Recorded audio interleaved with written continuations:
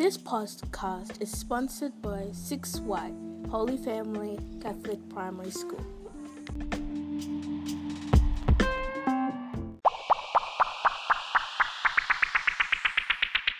Hi, I'm Abigail Benson, and today I'll be talking about the World Organization for the Environment and how we can help.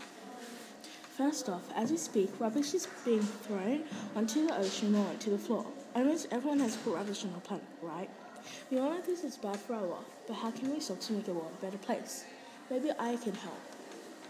As I speak, I can help you and your school through having an important lifestyle with and for the environment. This disastrous race is causing a havoc in our ocean. You might be at the beach and you don't see any rubbish, but you know that there's tons of rubbish in our ocean you're standing in. There is approximately 5.25 trillion pieces, and they are still counting. Even in my country, Ghana, it's polluted with rubbish everywhere in the ocean, and the waste management department only takes 60% of the waste daily. Now let's move on to marine animals. This is about sea turtles and many other marine animals. Over 100 million marine animals die a year because of us and the plastic that is dumped into the ocean.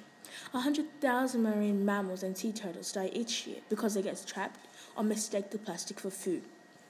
Each day, around 3.5 million pieces of plastic end up in our ocean. Have we ever wondered where the ocean takes our trash? The Great Pacific Garbage Patch, not the Great Pacific Ocean. It all starts with a plastic bag. It only takes one person to destroy a habitat and an animal's life full of garbage. Are we those people causing animals to die, not thinking where our rubbish would go? The Great Pacific Garbage Patch is being the biggest and being the size of Eastern Australia, or twice the size of Texas. The Great Pacific Garbage Patch measures 1.6 million square kilometers. That is three times the size of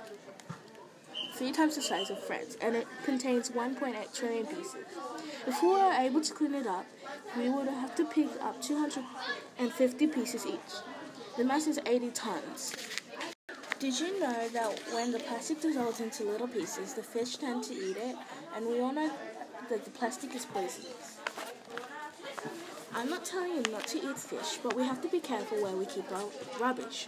And that's how dangerous our world will be if we don't stop. So let's stop and start making a difference in our world. In my school, we have a team called the Ecology, and they help the environment in many ways in our school. Like whenever there is rubbish on the floor or anywhere, their job is to pick it up and put it in the bin. How easy is that?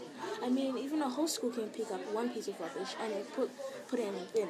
We could save a whole lifetime. We could even ask every school in the world to pick up every single piece of rubbish so it doesn't end up in our ocean.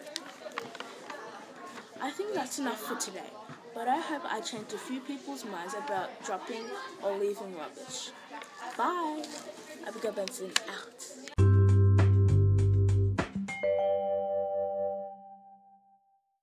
So now I'll be interviewing Annalise from my classroom 14. So Annalise, why do you think that the environment is so important to you? It's crucial for us to survive. If we lose the environment, we lose ourselves. And if we did survive, then it's like we could survive on any other planet. Even Mars. Thank you, Anna. Now we'll be hearing my point of view. We still won't be able to survive because of what we are doing. But that's my point of view. If that's my point of view, then what's yours? Have a think about what we're doing to the environment and ask other people what they think. Write down any questions or messages that you think about my new podcast. Thank you for listening. Bye.